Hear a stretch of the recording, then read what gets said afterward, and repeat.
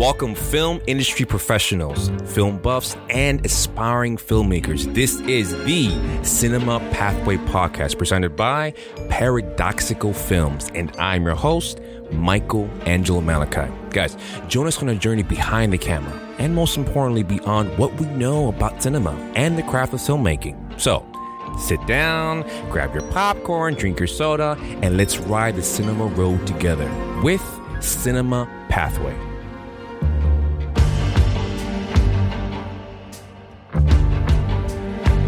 Welcome to all listeners across the world to your new film family, Cinema Pathway Podcast, with your host, Michael Angelo Malachi. Guys, this podcast is for film buffs, film lovers, film critics, people who make films, people who watch films, and people who just like to talk about film. You found your new family. See, art imitates life. Films are captured art stamps that are forever recorded in history. Think about it. 100 years from now, when many generations look back at your work, how will your work be remembered? And your point of view impact life and in possibly what allied entire culture? How do you wish to be remembered? When it fades and high positions of power, they fade, right? But your art can last decades, even centuries. Look at Vincent van Gogh, for example, whose artist lasted, 200 years and counting? In the minds of countless people. That's why film is so precious. Our first guest has made and is making his stamp in the film world by capturing the raw beauty of urban life, from its interesting highs to its gritty lows and everything in between. Steering clear of damaging and limiting stereotypes that marginalize and devalue rich and downright captivating stories of a culture full of heart, bravery, and a brazen will to survive. Adversity builds character, but it also builds stories that are perfect for film. Like so many directors before him, like the infamous Spike Lee, Tyler Perry, and Lee Daniels, Mr. Smith has undoubtedly capitalized on a culture that keeps on giving, not to mention winning a Best Director Award nomination, a Music Video of the Year Award, and a Best Independent Film accolade with over 1 million viewers and counting on the very popular movie channel Tubi in just 2 weeks. And in 2 weeks, he said to release the blockbuster in 2024 named Vendetta. I just like the name, Vendetta. You know, not V for Vendetta, but this is like the new Vendetta. Starring Grammy Award-winning, nominated, hopefully in the future award-winning, actor Kimani Marley, Paul Campbell, and rising comedian Major Hype. Not Maha Hype, it's Major Hype. If you want some major hype in the comedy world, go to Major Hype. Now, Antwan, I have to ask, what was the moment that you realized that you wanted to do this professionally? Well, first, let me say thank you for having me on your show, Michael. It's a pleasure. It's an honor to be here and appreciate you guys, your crew, your team. Everything's been A1 professional. Thank you. But to answer your question, I'm in my 40s and I was born in the late 70s. And I knew I wanted to be a filmmaker, or at least I knew I was in love with cinema, probably from about 5 years old. And as far as being wanting to be a filmmaker, I think that love came when I was about 16, 17 years old, that I wanted to be a director. 17 years old. So let me know, what was that drama class like? Did you take drama? Because, most 17-year-olds aren't planning to be the next, Steven Spielberg. Was this something like a teacher said that said, man, I got to do this forever? Well, as you know, in high school, they make you take these courses and classes as part of the curriculum. And we had to take a drama course. I think I took drama 1 in 10th grade, drama 2 in 11th. And I think in 11th grade, we had to do an assignment where, we had to act in our own little production thing that we had to do in class. What was it? And I vaguely remember, but I just know I had to be the actor in some type of little small production we had to do in class. And then we had to switch. We had to now direct someone in the class in our own little mini production. And I'm going to tell you, I enjoy the directing part, telling people what to do and pointing and getting things done and people have to listen to you. That's when I knew, you know what, this might be my calling because I wasn't a great actor. This might be what I need to be doing. So wait a minute. So for all the people that you've directed in the future, you like that power. Who wait? Hey, it's honest though. You know what was my first moment I realized I wanted to be an actor? At least when I liked films. I was in high school, same thing. I had just taken a drama class, and it was something I was forced to do. I used to like video games when I was a kid. It had nothing to do with drama, right? Nothing to do with films, right? But I realized art is art. I was on stage, and there was one line that I said. I forgot what it was. I had to drop a watermelon on the ground, do stunts. That was my first stunt, right? And the director looked at me and said, I see so much potential from just the way you dropped that watermelon. Now, are there any actors that you worked on set that you can see like, you know what? I see potential in that as a director to direct you to do something great. Yeah, listen, it's been, I've been on sets over close to 25 years. And it's always one or two people that you work with who haven't got their shot yet. And they on here just because maybe we can afford somebody else. They putting their heart into it. And you notice that, you know what? They have something. It ain't all the way there yet. But in like a year from now, 5 years from now, they're going to be somebody. And I've seen it all the time, my whole career. Okay. Antwan, when we look back at our lives, we realize that just like in films, there are a series of events that occur, all the dots are somehow connected that ultimately push us into our destiny or our ultimate purpose on earth, right? Was there anything growing up that you believe ultimately shaped your destiny into being like that prolific filmmaker that you are today? Like any memories that inspire you, like to do all the work you've done now currently? Yeah, well, when it comes to cinema, like I say, my mom had me, she was 18 years old. My dad was, I think 26 years old. So he's much older than my mom. And my mom loved just going to the movies. She's 18, 19, 20 years old.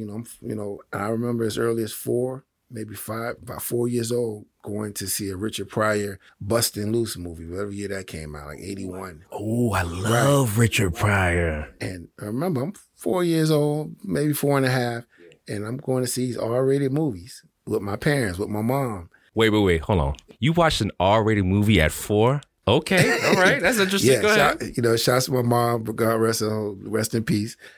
I grew up going to see a lot of these Richard Pryor movies because my father was a Richard Pryor fan, and we used to go see all his movies in the early 80s. And then I got lucky. I was born in the age right when cable was being introduced into people's homes in 81, 82, 83. Okay. And back in those days, you could be 5, 6 years old, and on teacher's work day, you don't have to go to a babysitter. You could be home alone because it's the early 80s. There's no kidnappings. There's nothing happening. If we can go back to a time like that, isn't that amazing? But anyway, go ahead. No, the events that happened in my life that kind of led me down a path to what I'm doing now is definitely I grew up in an age where cable TV was just coming into the homes of regular folk. You know what I mean?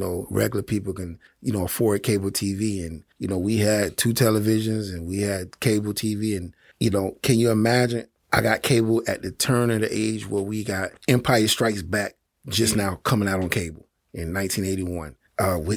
Indiana Jones, 1981. Remember those movies came out in 1980, so they hit cable TV a year later. You weren't freaked out? Yeah, I love those type of movies. And then a couple years later, you got Empire Strikes Back. You got, a Chariots of Fire. I mean, listen, I'm 5 years old. I'm loving Chariots of Fire, and I just love the music. And I'm a big fan of movies like Arthur. I love the movie Arthur 1 and Arthur 2. This is what I'm watching at 5, 6, 7 years old when you could be home alone during those days. And what a time back then, huh? Tell me about it. And I'm soaking all these things up. And then, I'm born into an era where hip hop music started to come alive around 86, 87, 88. And that kind of influenced, me to be more conscious of my environment. And that led me to wanting to get into doing urban films, telling stories about where I come from, my neighborhood, and what I saw. Talking about hip hop music, I love Ice Cube, number one. For anyone who doesn't know who Ice Cube is, he's another prolific rapper from the urban jungle. He's just really good. But when I saw him acting for the first time, I was shocked. I was like, wow. It's not only what he puts on paper, but someone saw something beautiful. Someone captured his story and the millions of other people that follow him. Is that what kind of gave you the juice to make the movies that you do now? Because your movies are a lot about urban jungle into something beautiful to watch. Well, most people just, dismiss it and say, oh, it's just what it is. Is that what inspired you to do the movies you do now? Yeah, thank you for that. Basically, that's part of it. I get my storytelling and I get my visuals, not only from the directors that I grew up loving, like I say, the Spike Lees, the Keenan Ivory Wayans, Robert Townsend. A lot of people don't mention those last 2 directors I just mentioned, only Spike Lees or whatever. But remember, I grew up in the golden age of hip hop. And I think the golden age of hip hop, they would say from this 1986 to, to whatever in the 90s. And I grew up in that age. So what that means is not only I'm getting cultural information pumped through my cassette tape, music videos start coming out around that time. That was Will Smith, that's right. I'm seeing Fresh Prince and Parents Don't Understand. And I'm seeing these rappers telling stories in their neighborhoods now. I'm starting to get a visual interpretation like, okay, that's how you can show people, going through what I see in my neighborhood today.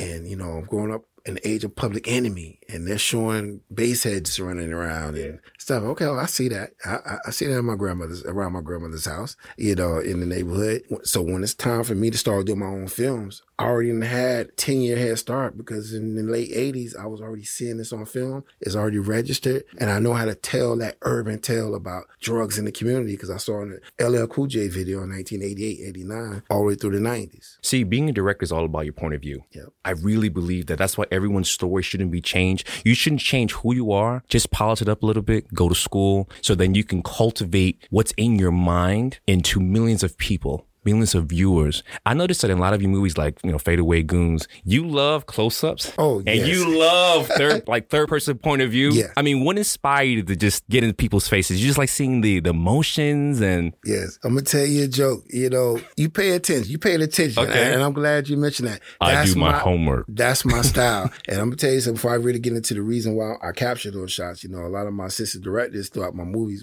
we're always running behind in my movies. There's always overtime. I got... my partner Isaac over there tell you, listen, close-ups is what bring you into the story. I can have the craziest wide shot, but this is not a music video. I don't care about them necessarily just how scenic it looks in this particular shot. If I got a close-up on you and you crying, you gonna feel it.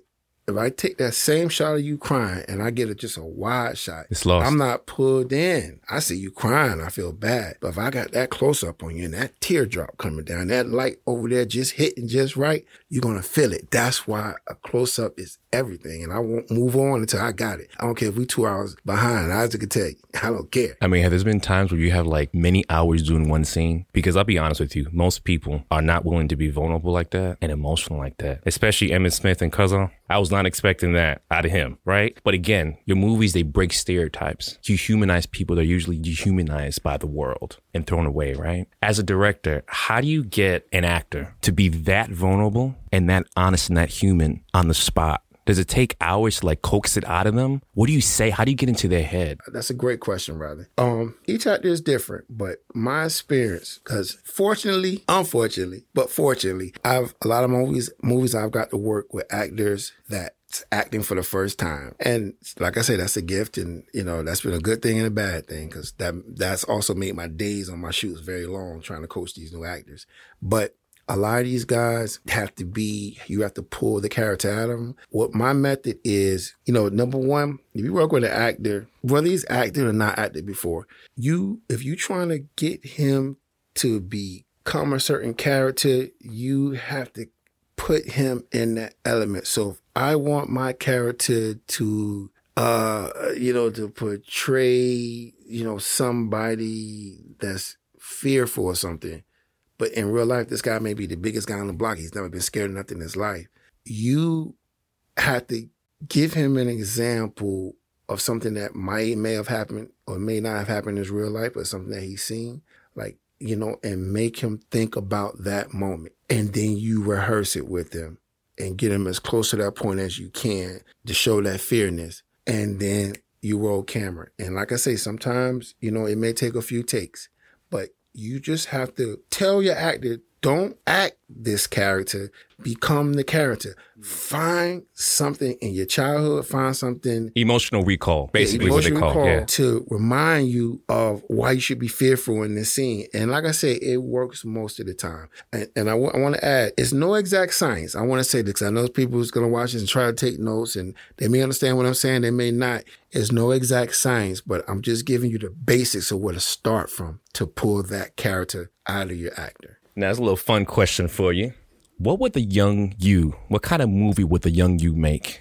If the 5-year-old who watched, Empire Strikes Back and all that had with no money, no budget. There was no obstacles in the way. What kind of movie would you make, honestly? I'm going to tell you something. I grew up, like I say, watching a lot of comedies. I grew up on a lot of Richard Pryor movies in those early first 5-6 years of the 80s. I would probably the younger me would probably be making comedies. Like, I grew up, like I say, in the age of like those early 80 Richard Pryor movies that always made me laugh. And the younger me at that time, that's what attracted me to movies, the ones that make you laugh.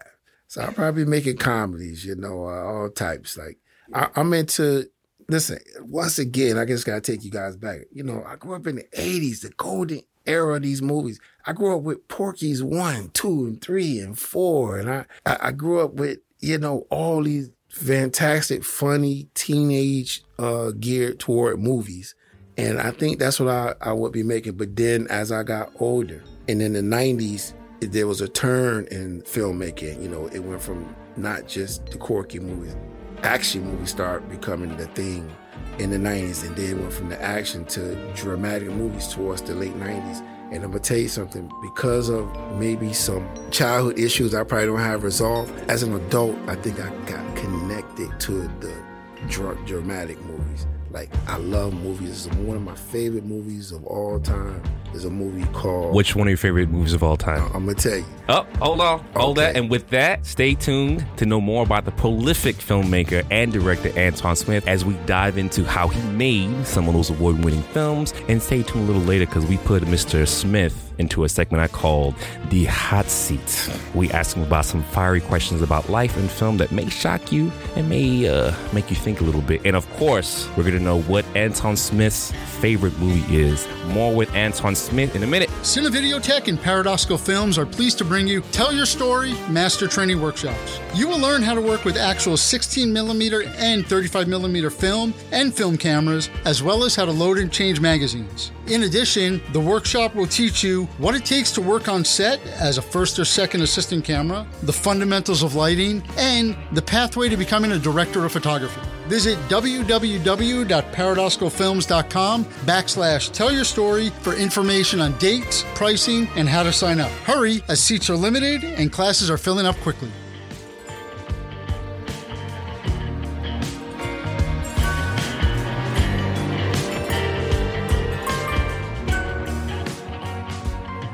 Welcome back, family. I am joined by prolific filmmaker Mr. Antwan Smith. Now, in 2012, Antwan earned a nomination for Best Director and actually won Best Independent Film at Best in Florida Awards for his masterpiece, Bloodline, The Sibling Rivalry.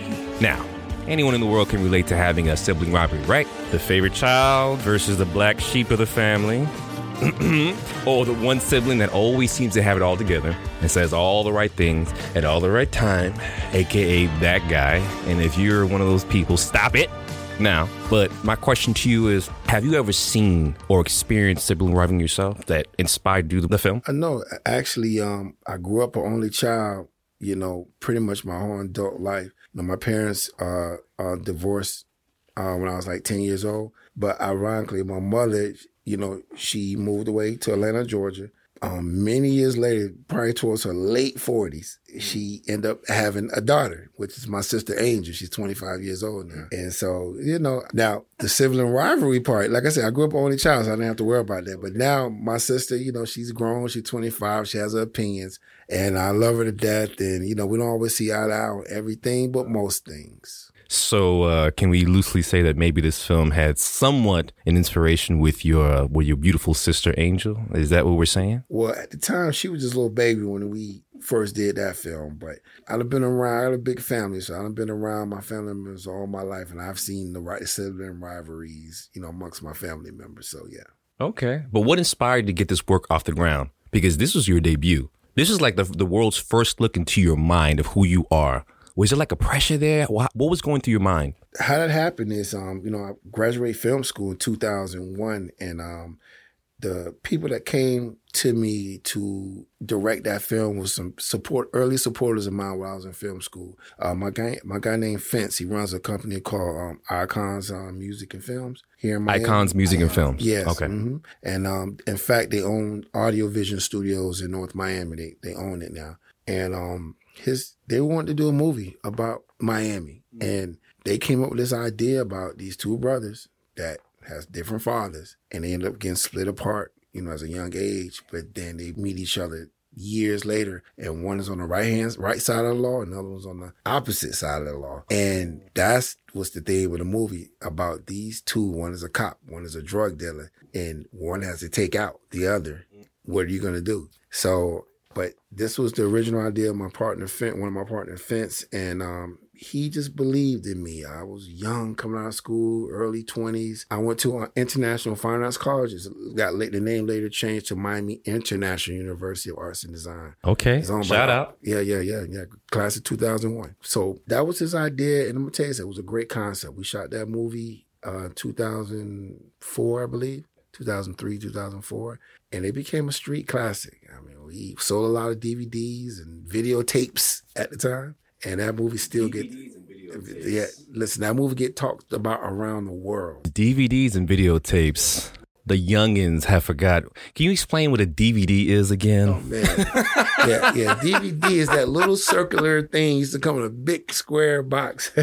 I've never seen one. I thought that, it's just back in the prehistoric ages, but, a film. But if you ever want to look back to old films, look for a DVD. DVD. Can you believe we've gotten to that age where now DVDs are considered classic? Listen, I joke with my partner Isaac about that all the time. Like, it's amazing. Like, DVD is considered obsolete now. Now, see, you got me thinking. All right, this is a little deeper question now. I'll throw you off a little bit, All right, we know that the major controversy of making films are tax exemptions, right? We just talked about earlier when you came in that Broward has finally left up of some of those tax exemptions to make movies here, and Miami has not. Now, if you think about it, Miami and Broward are pretty rivalries, right? They really are. They're part of the same coin. Sibling rivalries. They really are. Why do you think films, right, or why the tax incentives are not being taken as seriously in Miami, or at least taken for actors? And for some reason, places like Atlanta, New York, and LA are totally for it. Your producer made a great point.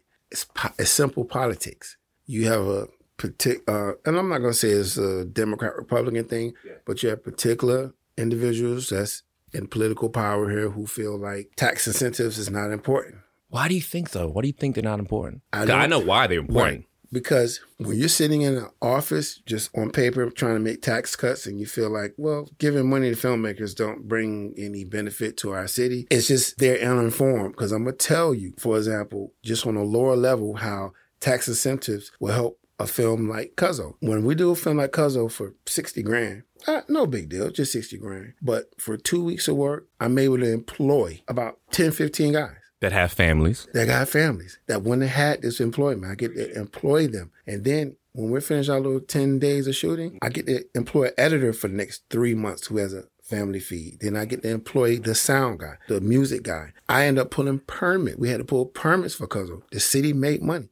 I had to pull a permit. Thank you. And it's about 100 filmmakers, 200 filmmakers, just like me, doing the same thing. So you pull out your calculator and you add up what revenue we just brought to the city and to families in your district, and they won't never know that. And if you think it business-wise, right, the more films you make, the more attention comes to the city. Absolutely. The more attention comes to the city, the more tourism, the more people love it. I mean, look what Miami Vice did in the 80s for Miami. I mean, in the 80s, I'm real passionate about this because, I'm an actor myself, so I get it. I want this to come back. I want Miami, has beautiful weather, has beautiful landscapes, has so many different cultures of people. You have Haitians, you have Latinos, you have Caucasians, you have Asians, you have everything here. There's so much talent down here. That's why for your movie Cuzzo or any movie you've made, you have a huge talent pool. It's like, throwing, darts at a wall. You can find beautiful talent here. And I just wish for the people, who those tax incentives, for some reason, those politicians are not taking them up, please think about it. This could be something beautiful, not only for your city, but for generations that come here. Absolutely. And I hope they're listening,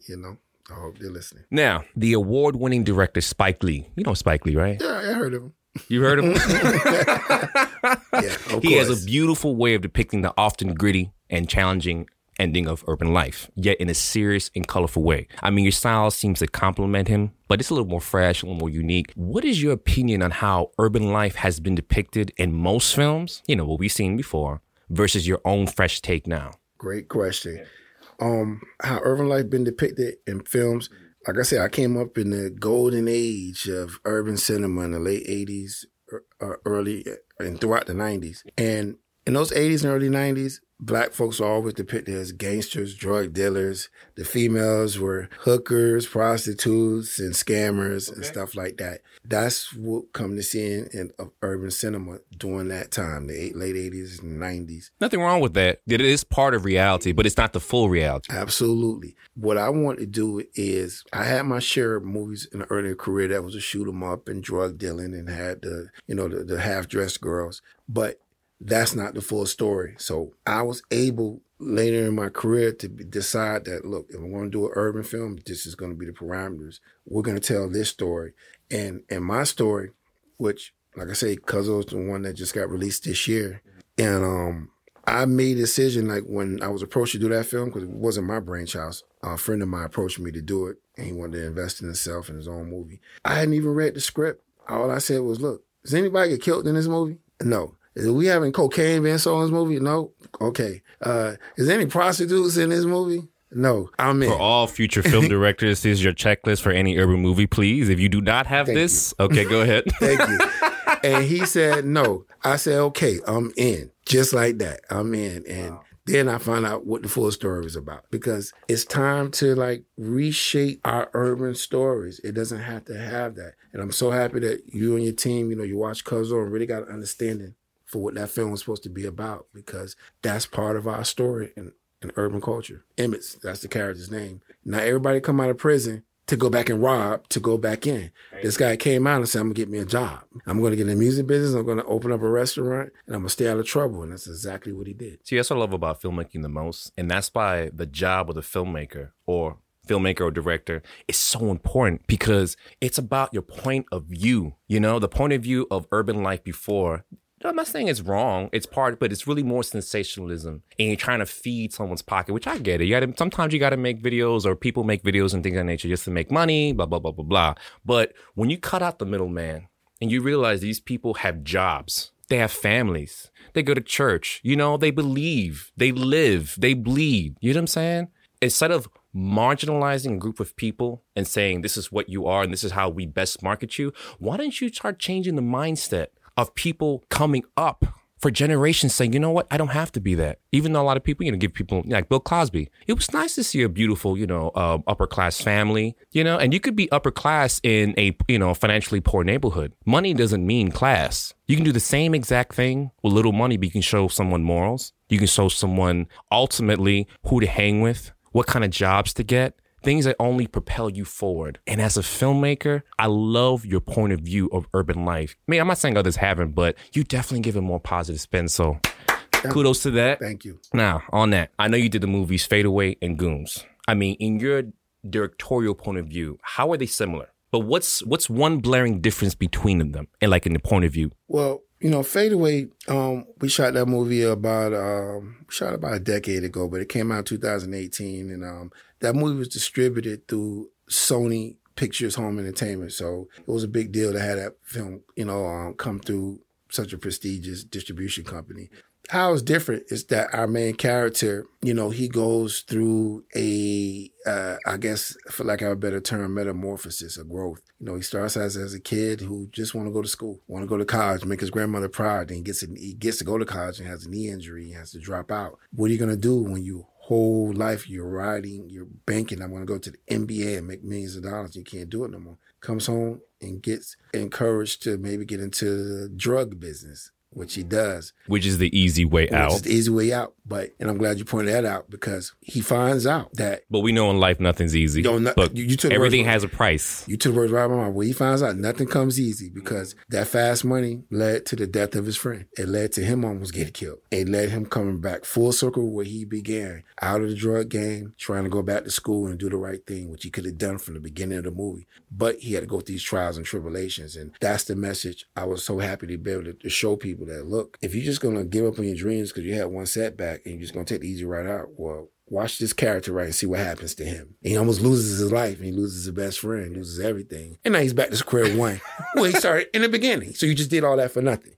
You You know? So if you would have tried the right way. Yeah. But you know what? That's why these movies are so important, because you have to show people there are other options. Right. There isn't just 2 or 3 options that based depend on your race, on where you grew up, on your adversity, you know? But I noticed the one way you kind of got around, because you didn't, obviously you don't get a limited budget, right? You said it in these movies. And I know you like action because you mentioned earlier. You do a lot of these over shoulder shots. Oh, yeah. And you kind of like shake the camera. You pay attention. So I'm telling you, because, I'm Cuban, I'm Latino, so I come from a culture where you kind of just have to make it up as you go. And whatever's around is what you can take. But sometimes that's where the magic comes, because that's where the authenticity comes around. What was your technique in making action without having a huge set and blowing up cars? Like from a camera point of view, what was your technique? What did you tell them to do? Was it like, go back and forth really fast, or shake the camera, like actual? When you're on a limited budget, but you're still trying to create that action, you're trying to get your audience to go on that action journey with you. Simple camera tricks will simply be a moving camera. Even if it's handheld, which I don't do much handheld, but I like having cameras on steady cams, gimbals. Even a walking scene could be an action scene if that camera's positioned right and you can follow behind that person. So I would say put your camera on a gimbal, a dolly, a steady cam, a crane, something that provides movement, and that would give your audience a sense of a visual action feel, because something is moving rather than being so still. You put it like on the gimbal and just go. And just go. And then I'm going to tell you another little trick too. Are you writing this down, guys, right? Yeah. Trick number 2 on a limited budget. Absolutely. Another trick too is shutter speed. Shutter speed. Yeah. Okay. A lot of us set our shutter speeds at certain points. I would say, put that shutter degree, set it at like a 90-degree shutter speed to get that Saving Private Ryan look, was real flickery. You do your fingers like this, you see the flickerness in your finger. That gives you another little oomph of action in a scene that doesn't have that much action. Play around with your shutter speed, You never know, right? Yeah, shutter speed, trust me. Just play around with it. Put it at 90 degrees. You got to add a little bit light, but put it at 90 degrees and just thank me later. Now I'm going to throw a fun question at you. I have to. Before the segment ends, I have to. All right. I call it the Battle of the Lees. Okay? Both Lee Daniels and Spike Lee are successful, world-renowned directors in their own right. I mean, I know we shouldn't pit people against each other, and they're all beautiful. But are you team Spike Lee or Lee Daniels? And why? Now, you can say both. Doesn't mean you have to choose one or the other. But in your personal opinion, if you had to work with one director, which one would you choose at the moment? Oh, absolutely Spike Lee. Okay. Now, that's not to take away from Lee Daniels. No. He's amazing in his own right. And Spike Lee is the pioneer, in my opinion. All those Gordon Parks and a lot of other directors, even Bill Cosby had directed some things. Sidney Poitier was a great director in the 70s. An actor. Yeah, an actor. Oscar award-winning actor. Absolutely. Spike Lee, what he did was, and that Lee Daniels is a child of, Spike Lee took all that knowledge from the Sidney Poitiers, the Gordon Parks, the Bill Cosby, when he was directing the Fat Albert and all that stuff in the 70s. He took all their stuff and he added style. He gave us the dolly shot where it looked like you're walking, but he's not walking. The down the street thing. Spike Lee created that. Did he use that shutter speed thing? You think he used it? I never seen him use the shutter speed thing, but he created moving shots, new moving shots I had never seen in my life. He also used loomer cranes. Loomer cranes is now, they're called techno cranes now. The big cranes that got the arms that extend out, and they can retract back into themselves. It's a shot in Do the Right Thing that was shot in 1988, came out in 89, where he takes a shot that's outside of a Brooklyn brownstone and it goes through the window, through the house, through somebody's bedroom where we see Ossie Davis laying in bed, burning up from the summer weather. Could you imagine what those people felt like? I know, having that. I've never seen that in the history of my life. Like a camera go outside through somebody's window, through their living room, into their bedroom in one shot. I didn't see that in the 70s. I didn't see that in a Sidney Poitier movie or Bill Cosby movie. I seen that in a Spike Lee movie. Okay. And I've seen people like Lee Daniels take that knowledge and manifest it and turn it into something else, but Spike Lee did it first, so that's why he's my choice. All right, Mr. Spike Lee, if you want to work with Antwan Smith, the prolific filmmaker, we would love to have you on this show and work with beautiful movies with Mr. Antwan. So, but let me say this from in the road. one 30-second Spike Lee story. I had the opportunity to finally meet him in like 2002 at the Improv Comedy Show in Coconut Grove. And I'm going to tell you something. He broke my heart a little bit. I meet him at the comedy show. I'm there filming something for, at the time, we filmed a comedian to be a skit on one of Trick Daddy's early albums in the early 2000s. So I'm there at the Improv. Chris Rock is there. Spike Lee is there. Spike Lee's in town shooting something around that time, just 2002. In Miami, he's here shooting something, a part of documentary, something. And after the show, he's my hero. This is the guy I'm doing film because of this guy. I go and meet him. And he totally blows me off. Yeah, no, I tried to shake his hand. He rarely gave me this handshake. And one day you will meet him. And after this interview, maybe you'll see him. And with that, we want you to stay tuned as we tackle the greatest project Mr. Smith has done yet. Guys, this is 1 million views and counting on Tubi. That is a wonderful feat. And of course, the movie is called Cuzzo. Guys, I watched it last night. I can see why. It's been 1 million views. We've gone in. Back with Mr. Antwan Smith, who look like he's ready for part 3. You ready for part 3? See you guys later. I'm ready. We would like to take a moment to thank our partners who help make this podcast possible. Cinevideotech, who has been providing filmmaking equipment, training, and services to the film industry both inside and outside the United States since 1968. M2 Films, who provides directing, writing, and assistant director services. ComTV, who offers consulting and production services for a wide range of entertainment, marketing, advertising, and commercial projects.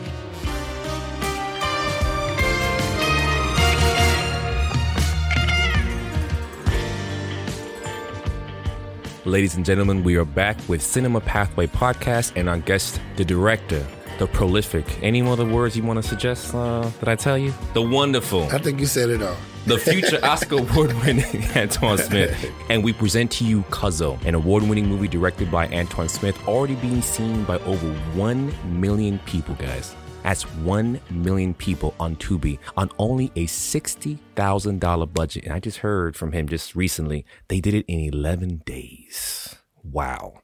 I mean, for all of those who think they need money and connections are the only ways to make good work, apparently Mr. Antwan here has a different story to tell.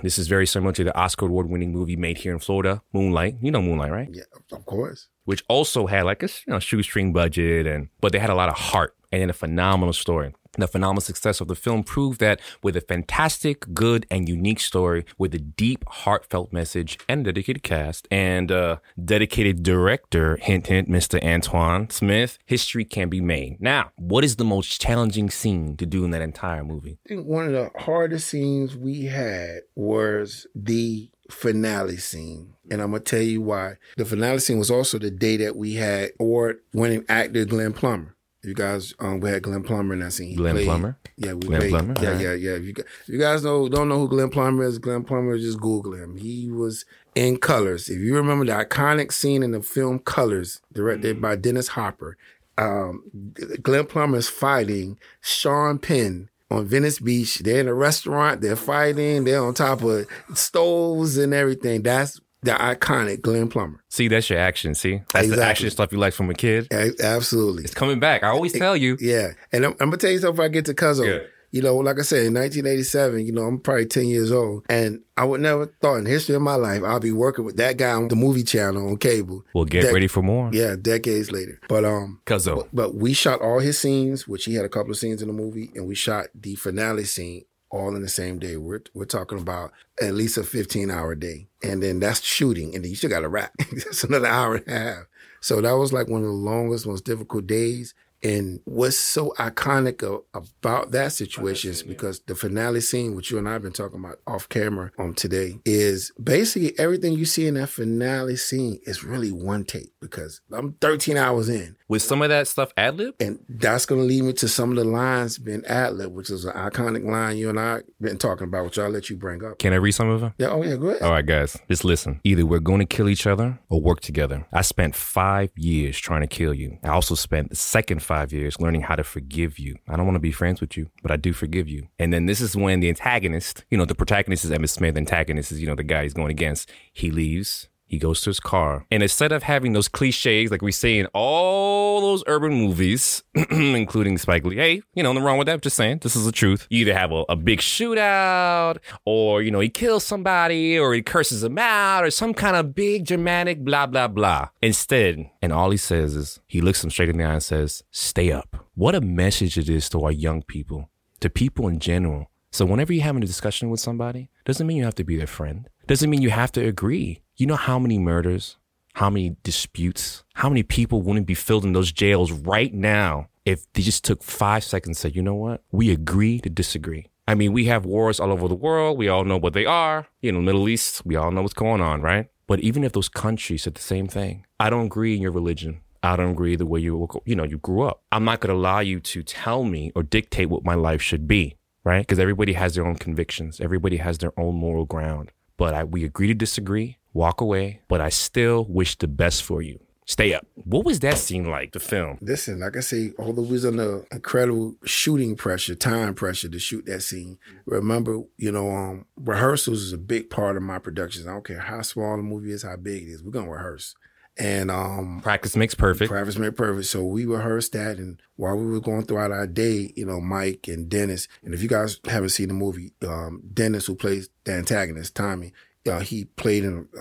He's been on TV half his life, but he's played in the Notorious B.I.G. movie back in 2009 that did very well at the box office.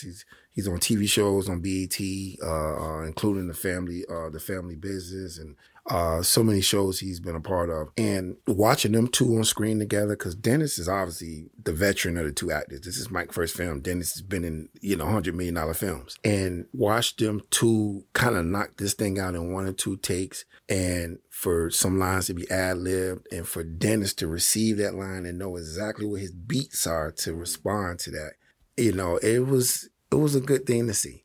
How did it challenge your directing skills? Because it's like this. As much as it challenged my directing skills as far as technique goes, not direction. Because these guys got some directions. Dude, we've been rehearsing. You guys are having a conflict here. We know the story. And you know the story. We felt emotional recall. But what were the techniques? But my thing is this. Sometimes, my style, because we talked about it earlier. I want to get my wide. I want to get my medium. I want to get my close. I want to get my Spike Lee shots. But in a scene like that... Oh, Spike Lee shots now. Right. Okay, go ahead. But in a scene like that was heavily emotional and tension. I can't get it, but I choose not to, because it's just moments in a wide shot where Mike is not going to respond the same if I cut camera and try to do some kind of fancy low angle shot. Just not going to be the same. So I let it play out. And then I have to make a decision. Well, he just did it great in his wide shot. He's probably only got one more in him to give me that emotion. And of course, I was right, because the shot that you and I have been talking about, he gives the line, Mike says, hey, I spent the first 5 years trying to figure out how I'm going to kill you, and the last 5 years trying to figure it.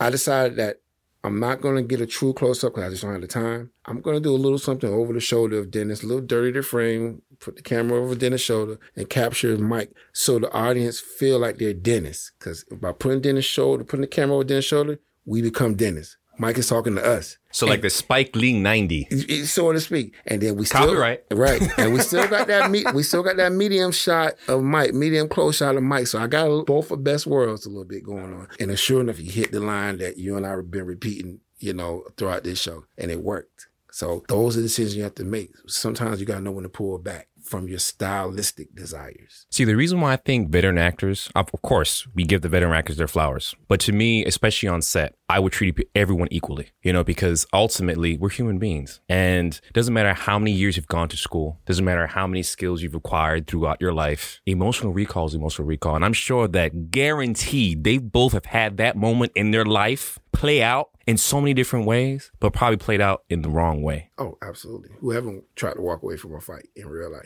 See, it pains me to say this, but I'm torn between having compassion for an ex-convict, which is Emmett, right? That wants to redeem their life and start anew, versus forgiving them for all the pain their crimes caused, right? I mean, especially if you're the victim of their crimes directly. I mean, we've seen some really bad crimes, right? Murder, rape, things of that nature. I mean, this gets deep. And when it affects you, it's a different story. Everyone talks forgiveness, but when it comes to their family and their camp, it's a different story, right? Emmett Brown was a prominent figure in your movie Cuzzle, and he returns to society seeking redemption. As a director, walk me through the process of creating compassion for a character who was essentially a bad guy into somebody the viewer roots for. Very good question.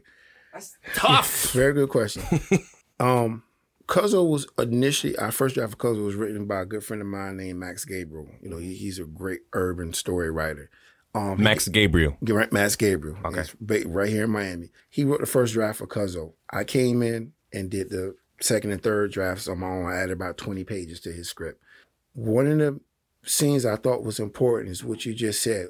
I want to make sure I humanize Mike and make sure the audience know that he is a changed man and believe it. There's a scene that Max originally wrote that I just came and fixed up a little bit where Emmett comes home to start his music career and to start a restaurant.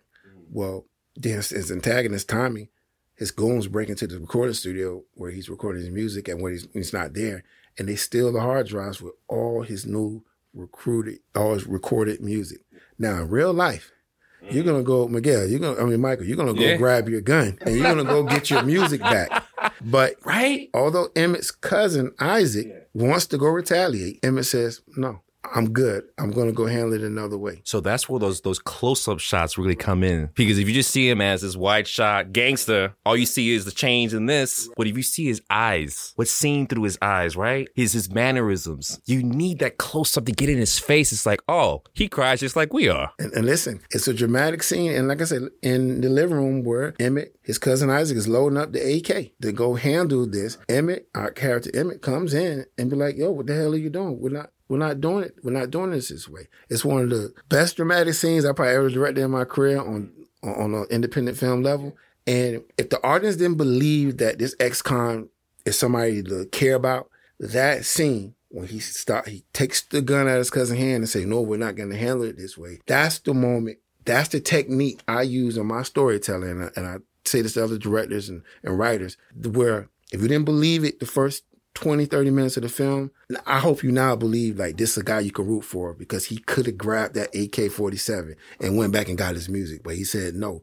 And another technique, I'll just say this and wrap it up. Yeah. What I want to do also is just play on the audience mentality. I'm a human being. I'm watching this movie saying, grab the gun and go get your music back. And because he didn't grab the gun, the audience now becomes invested because they really wanted him to grab that gun. And now they care more than they ever did now because they really want to be him in that moment to grab that gun. And now they're invested to watch it and see if he's ever going to go do something at the end of the movie. Because at that moment, we brought him into Mike's world. Everybody wanted Mike to grab that gun and do something. And that's where they begin to care about him at. And that's a trick. That's because the audience can visualize their own family members. Exactly. And that's why I got them. And that's what good filmmaking. Congratulations on that. You see, that's why it's 1 million views. You see that? That's why I got them at. Yep. Now, after finishing your movie Cuzzo, I got to tread lightly because this is a topic, but what do you feel about the well-known fact that our prison systems are packed with essentially thousands, if not billions of prisoners like Emmett Brown, who are disregarded by society to live in a world of judgment and punishment? Well, like I said, I understand that every individual, aren't angels. And some people that are in prison are supposed to be in prison. The fact that, people like Emmett Brown in the movie, it's a dozen, it's thousands of them in the prison system, don't always sit well with me because I know part of that's because prisons become a business now. And sometimes it's good business to lock up as many people as you can. Can you repeat that again? Oh, prisons have become a business. A business. Okay. Yeah, a business. Like you go into a grocery store, it's a business. Did you hear that? Yeah. Okay, go ahead. And so I know it's a great percentage in there that's in there not because they did the most horrific crime. They in there because the books say they need to be in there. And of course, that will never sit right with me. And I think that's why Cuzzo hit with so many millions of people. Honestly, that's the reason why it's 1 million, because they can see this is the real life man that they can root for. The beautiful thing about Emmett Smith that you put was that he's not, what's the word? I don't want to say bougie, but he's not bougie. He speaks like people of our neighborhood. He has the same mentality. You didn't put the movie spin on it. I don't like characters when they're brought out of their element. Kind of like when you gentrify a neighborhood. You didn't gentrify. You kept them exactly. And the entire movie, I was like, wow, I could really see this in Miami now. I mean, there's one scene where, the number 9, you start. Okay, that got me. I mean, come on. you getting out of prison, and you either have take a limo home in style, right? Keep your image up, blah, blah, blah. Or take the number 9, your old neighborhood, who you are versus your future. If you had that choice, which one would you take? And you just came out straight out of prison. You know, now, what would I choose? Yeah. Would you choose keeping it real, quote unquote, right? Or going in style? My thing is this, in the neighborhoods I grew up at, we all conditioned. Mm-hmm. If some stranger show up to you with, a nice ride and tell you to get in, we automatically say, oh, that's the police right there. So me, I have to give my answer. I might just get on that bus because I've been conditioned, my whole childhood. Oh, that's honest. Yeah. That might be the police. I'm going to get that number 9. You see, it's all about your point of view. And if you didn't have a very specific point of view, I don't know any film director who has kept it that honest and true to their original neighborhood. So kudos to that. Now, have you ever thought about making a documentary about the prisons, about millions of prisoners who come out? Making like a special, there's like 5 or 6 prisoners. You could choose whoever you like, different cultures, different experiences, and what their life is like fresh out of prison. And how would you shoot that as a director? Because I know documentaries are different than movies, than scripted movies. Yeah, I haven't thought about making a documentary, about, the prison system or the activities that are going in the prison, because I'm going to tell you something, my style has always been about telling what's going on here in the streets, what's really happening. That's what my films really has been about. And I think that might be, one of the best tools is telling what's going on out here so that person doesn't end up, in prison. I don't have to do a documentary about it. But if I was to ever do that, I would love to dive into the psyche of a prisoner. That's what my documentary would be about, the psyche. Not the day-to-day activities. Oh, you wake up, you cooking, you sending kites and messages through the toilet and all that. My thing is about what's it like to be waking up at 5 a.m., have this brick sandwich as breakfast, and to hang out in the yard with guys on that side that's who want to kill you. Guys on that side who want to kill you. That's a racist. Okay. And what is that life like, and what it does on your mental health? That's what my documentary would be about. What kind of shots would you have? What kind of tricks and shots would you have? Would it be third person or first person? Would it be we called it the Spike Lee 90? What would be your choice as a director? For my documentary film, we have to shoot it raw. When I mean by raw, this is a little bit of handheld.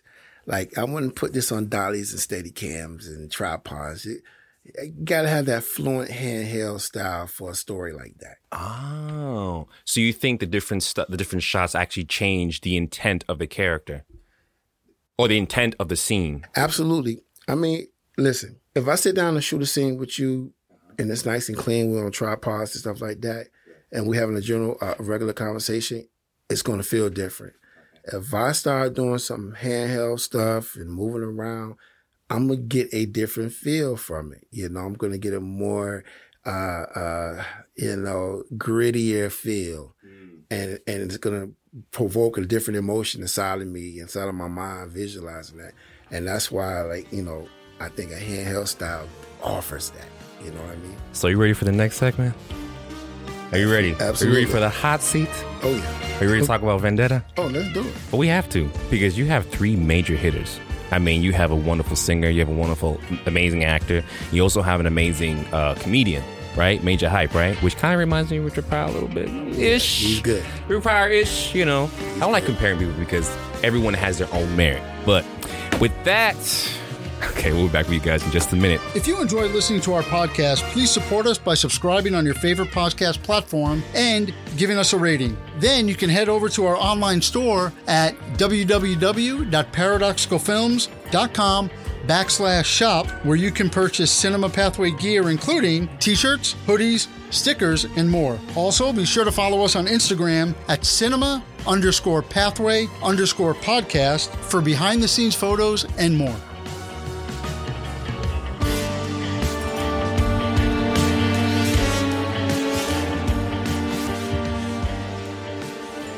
Welcome back, film family, to the concluding chapter of today's episode of Cinema Pathway Podcast with our guest, the prolific filmmaker, Mr. Antwan Smith. Now, Antwan, we must talk about your highly anticipated latest up-and-coming project, Vendetta. Not V for Vendetta, that's another movie. This is Vendetta in 2024, starring Grammy-nominated artist-actor Kimani Marley, Paul Campbell, and comedian Major Hype. Now, is comedian Major Hype worth all the hype like his name? Oh, excuse me. Trust me. He got you choked up, huh? Yeah, that's how good he is. Exactly. I'm going to tell you something. Major Hype is, a world-renowned comedian. He's not just famous in the United States, he's famous outside the United States.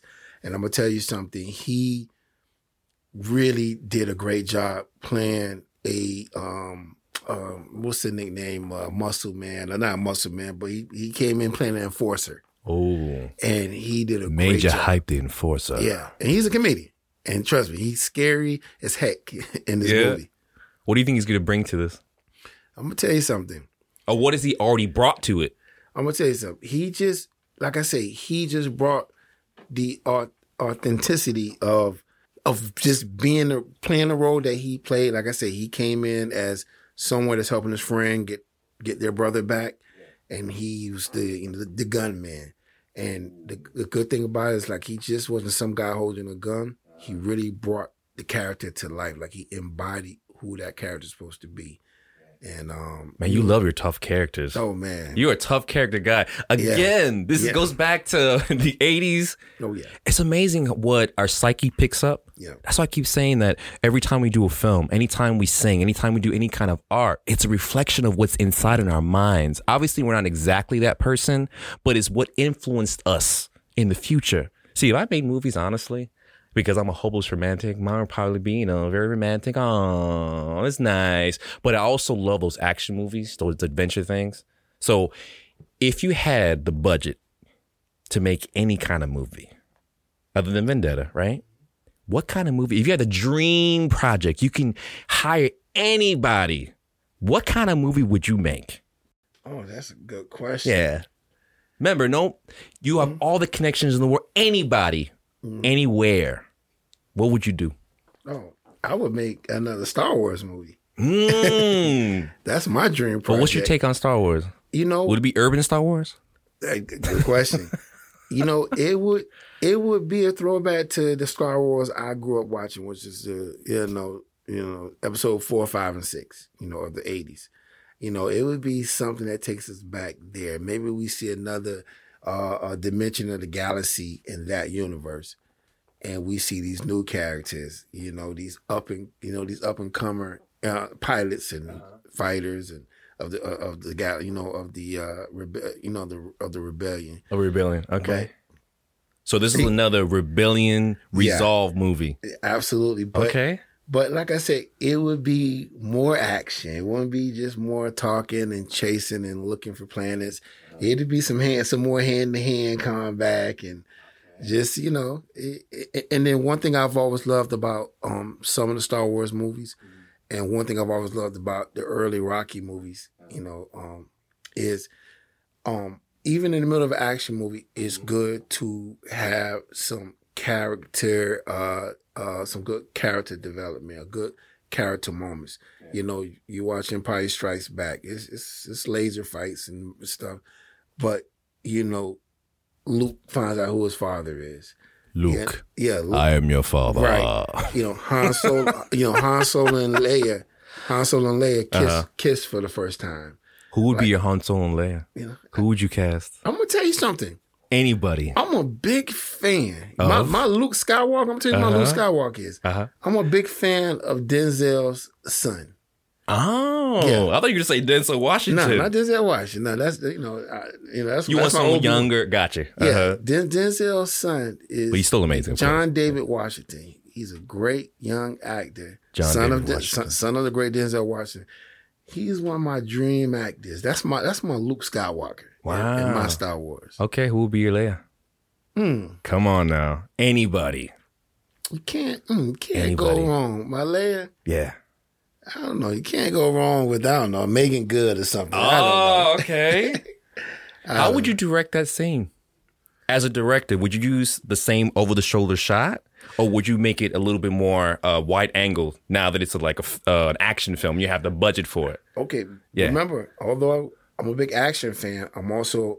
Like, would money change your style? Right. Yeah. Money would change my style because I know what sells movies. Well, maybe not now thanks to Marvel. I was going to say what sells films is character-driven. Yes. Plots in there, but Marvel is just showed us you don't need to fall in love with the characters. Just look at all these big green screen shots. Yeah. But I definitely will stick with my close-ups and my over the shoulders because I want to pull you into my characters. Because if I this and here's some advice for my filmmakers out there. Please. You've seen Star Wars 100 times, so if I come with a new Star Wars, you probably think it's going to be another Star Wars. But what's going to make you come watch my 3 Star Wars films, my 7, 8, and 9, is I'm going to make you fall in love with the characters. So you're not necessarily coming to see the lightsabers and the Millennium Falcon. You're coming to see, are these two going to kiss on this episode? Excuse me, on this film? Is my favorite character going to die who I fell in love with on the last movie? Yeah. That's my formula. I mean, they're not exclusive of each other, right? But do you favor heavy character development or heavy story? Because many times in most movies, you either have one or the other. Right. I mean, there's so many movies out there where it's like, the story was nice, but I fell in love with the characters. Or, the characters are okay, but I fell in love with that story. Wow, where did they get that story from? I want to make sure I don't contradict what I say. Because like I said, I'm a character-driven director. But I mean, both are equally important. Yeah, both are equally important. Yeah. But I do want you to fall in love with the story. I think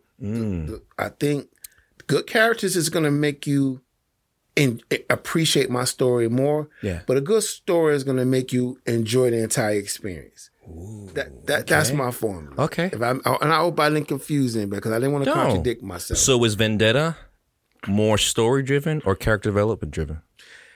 Vendetta is more story driven. Yeah. What's the story? Story. Come on now. Story time. Yeah, this is promo time. Basically, in a nutshell, this is the Jamaican version of Taken. Oh. Jamaican version of Jamaican Taken. The Jamaican Taken. But all jokes aside, this movie was executive produced by Kimani Marley, also, which is son of Bob Marley. This also was written by Kimani Marley as well. Oh, it was written by him. Yeah, written by him. This is his first screenplay, although he's been an actor for years. Yeah. He's been a writer of music his whole life. Yeah. This is his first official screenplay. He did a great job. And although in our movie we have very interesting characters, we don't spend a lot of time on making you fall in love with Kimani's character or fall in love with his antagonist. We want you to go on this journey with us, like in the movie Taken, of how many guys is he going to kill to get his brother back who was kidnapped? And that was our goal. This one wasn't supposed to be character driven. We want you to feel sorry for Kimani because his brothers got taken. Yeah. Because they were really trying to get him, but they got his brother instead. We created that moment. So I got what I wanted. How does the Jamaican, is it set in Jamaica or where's it set? We shot it right here in Miami. But the characters are mostly Jamaican. So it's really more like Caribbean influence. Yes. How does that change the development of the story? Because I noticed that, for example, I'm Afro-Caribbean myself, right. We can be very joyful. Music is a huge deal, especially in the Afro-Caribbean, anything Caribbean. When you go to a restaurant, when you go to a store, the music is kind of what entices you. Is that why you hired the Kimani Marley in the first place, other than his being a story, is that he can do an amazing soundtrack? Well, this is the thing. This was Kimani's movie. He actually recruited me. So this is like he's an executive producer on it. Okay. And my thing is, he came and sought out me, and like I already knew him from, me and him had known each other over 15 years at the time. He came to me about the movie idea.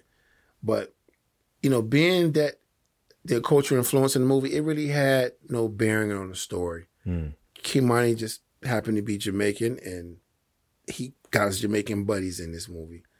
This movie could have been told by, the Asian culture. It could have been a Haitian story. It could have been, but this particular time, it just happened to be a Jamaican character-driven movie. Okay. Dun, dun, dun. We have come to the portion of the hot seat because I want to know exactly what these characters and these people were on set. So are you ready? Yeah, absolutely. The hot seat is basically a segment where we answer some or ask some fiery questions that are somewhat controversial, but will really make you think as a film director. Are you ready? Ready. Hot seat. We have no sound effects, so I have to be sound effect. Hot seat. Okay. Right. Question number 1. What is the most annoying thing most actors do on set? The most annoying thing. The most annoying thing actors do on set. Not saying Kimani did it. I'm just saying. The most annoying actors do on set is, that's a good one. I can't think. Unpleasant. Kind of got on your nerves a little bit. See, that's why this is fiery, because it's like now you're going to be like, did I do that? Just to give you something on top of my head. Yeah. Sometimes you get actors after I've said, I think it's great. They're asking they do it one more time. I'm guilty of that. I'm not going to lie to you, but go ahead. Sometimes, and like I said, one of my business partners, good buddies, Isaac, he'll tell you, look, I'm a good guy on set. And although we got to go and I think I'm happy with what I got, I will give you that extra take and you just got to nail it because we're not going to do it again. But that's one thing to ask your question. That's just one little thing. I love that. Okay. So for future actors, if the director says he's got it, he's got it. Yes. Okay. Question number 2. How would you rate the current actor's strike? 1 being not necessary. I don't know what they're talking about. It's a little overrated.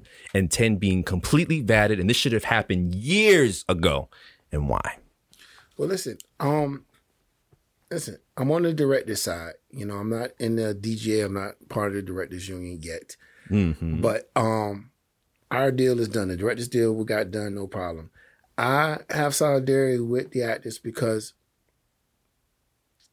everything that I've done in my career, I've had to depend on an actor to make it happen. So without you guys, there's no director Antwan Smith. Same. And it's not fair when I see close buddies of mine who's been in $1 million projects. I got friends of mine that's in $1 million projects, and they've shown me over the summer during the strike, Antwan, I'm going to screenshot you my residual check from this TV show that grossed $100 million last year. Wow. And it says $1 or something, or it says $9. Thank you. Like, well, that's your cut, but Google said that this film made $150 million. Yeah. Or Google said that this TV show and gross revenue with advertising, it made $100 million. You get $9? So let me ask you a question. Right. This is number 3 now. I mean, it wasn't number 3, but now this is number 3. Do you think all directors are paid fairly? And do you think that your background and your class of people bumps up your check or makes your check a little lower for the same work? Well, have you experienced this? Well, of course. Okay. Well, keep it real. Yes, all directors don't always get what they're supposed to. Okay. And yes, sometimes depending on the class of people, aka or talent that you're working with, that might determine, what you can get paid on the next one. If I'm like I just said, I've been doing this for years, so I make a decent living direct on the indie level, but on my next project, when I go negotiate my fee and they say, what's the last thing I did? Well, I'm going to say, well, hey, I just got through working with, 35-year-old Glenn Plummer. I just got through working with, Dennis L.A. White, who's just, $100 million film. And he's got stuff on BET. Like, that helps me make sure I get what I'm supposed to get because this is the caliber of talent I'm working with. See, this is where the politics comes in because people think money dictates talent. No. Mm-hmm. You could be incredibly talented as a director, as a filmmaker, as a gaffer, as a light person. Mm-hmm. Your check doesn't value you. Nope. And that's something that people don't understand. If actors, the reason why the actor strike is so big now, obviously, other than the whole AI issue, is if actors were paid what they deserve to get paid versus what the producers were paid, then we can make a living doing this for the rest of your life. And don't you want to make movies for the rest of your life and get paid? I mean, I think art is important as every other profession out there because it influences the way you grow up. It influences your community right? And ultimately, it dictates what society thinks at the moment. Absolutely. And if you don't have something positive like your movies, right, then society goes down. Everything else goes down. I totally agree. Let me add to this too before we move on to the next hot seat question. Dun, dun, dun. Once again, another reason why I have solidarity for that is it's just simple mathematics. Like I say, if Marvel Studios can put out Avengers and it makes $1 billion, that's not $1 million. Billion. Okay. Makes $1 billion. Well, what? Like just that one movie, that studio, Marvel, because they're part of the ATMMP, organization that's going against the actors. Well, why can't you just take a little $100 million and just put it in that account, that the SAG after is just asking for?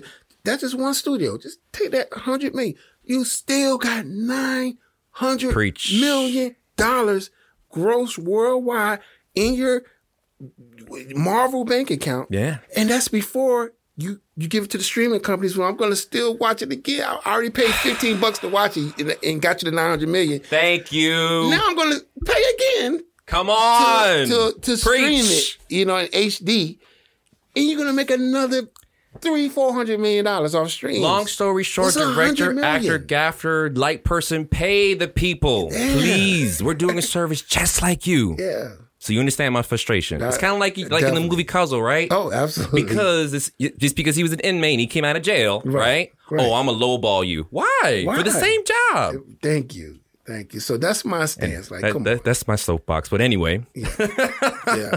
Dun. Number 4. Do you think the controversial Oscars blackout, right? Mm-hmm. We all know about that. Right. Do you think the situation has improved? Or do you think that things are just the same?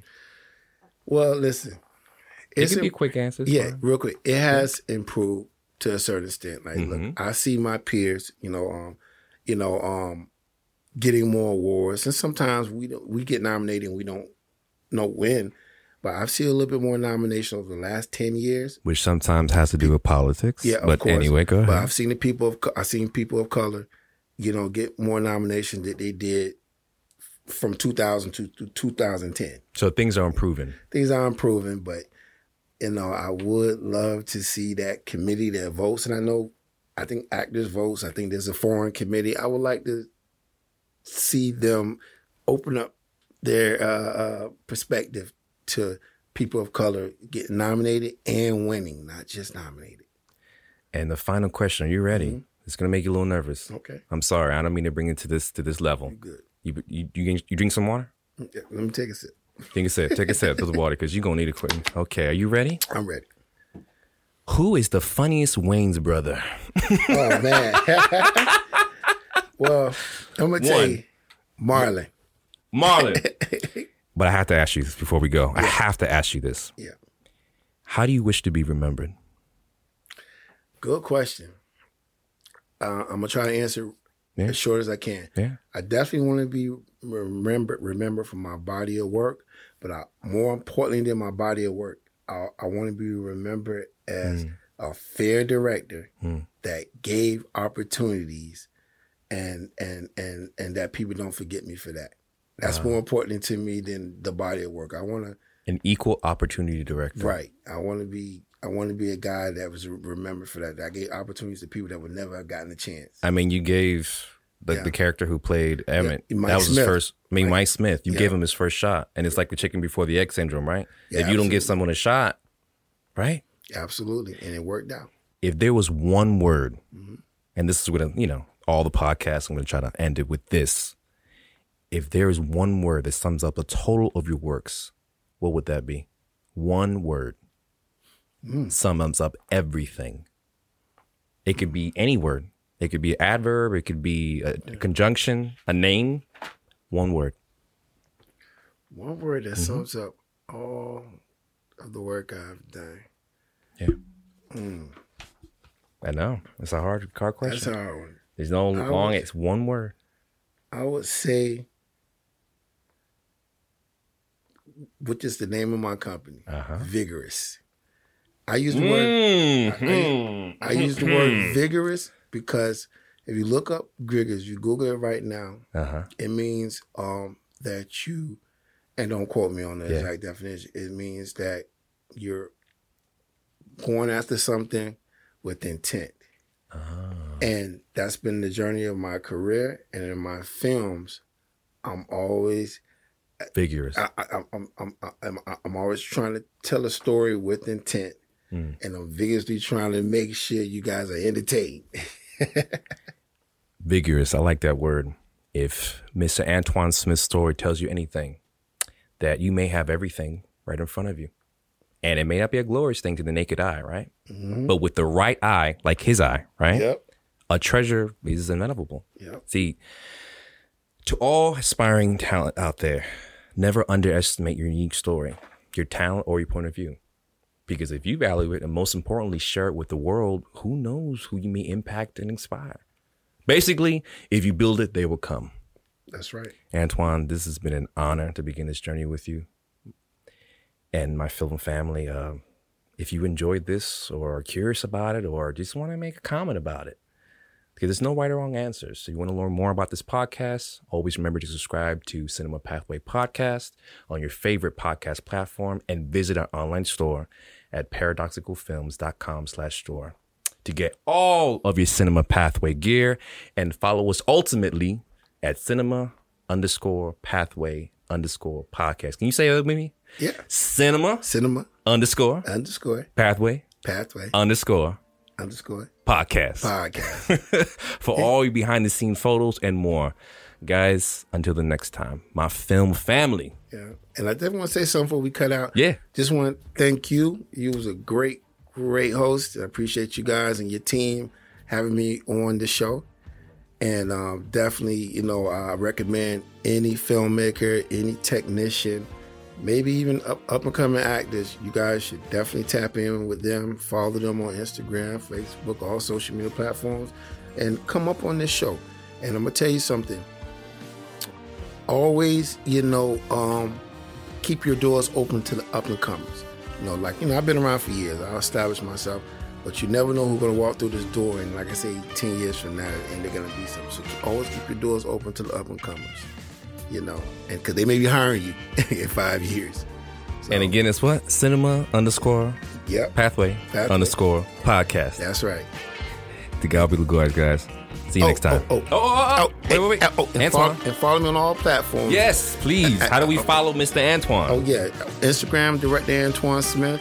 Twitter, Antwan Smith 305. And Facebook, Antwan D. Smith. Antwan D. Smith.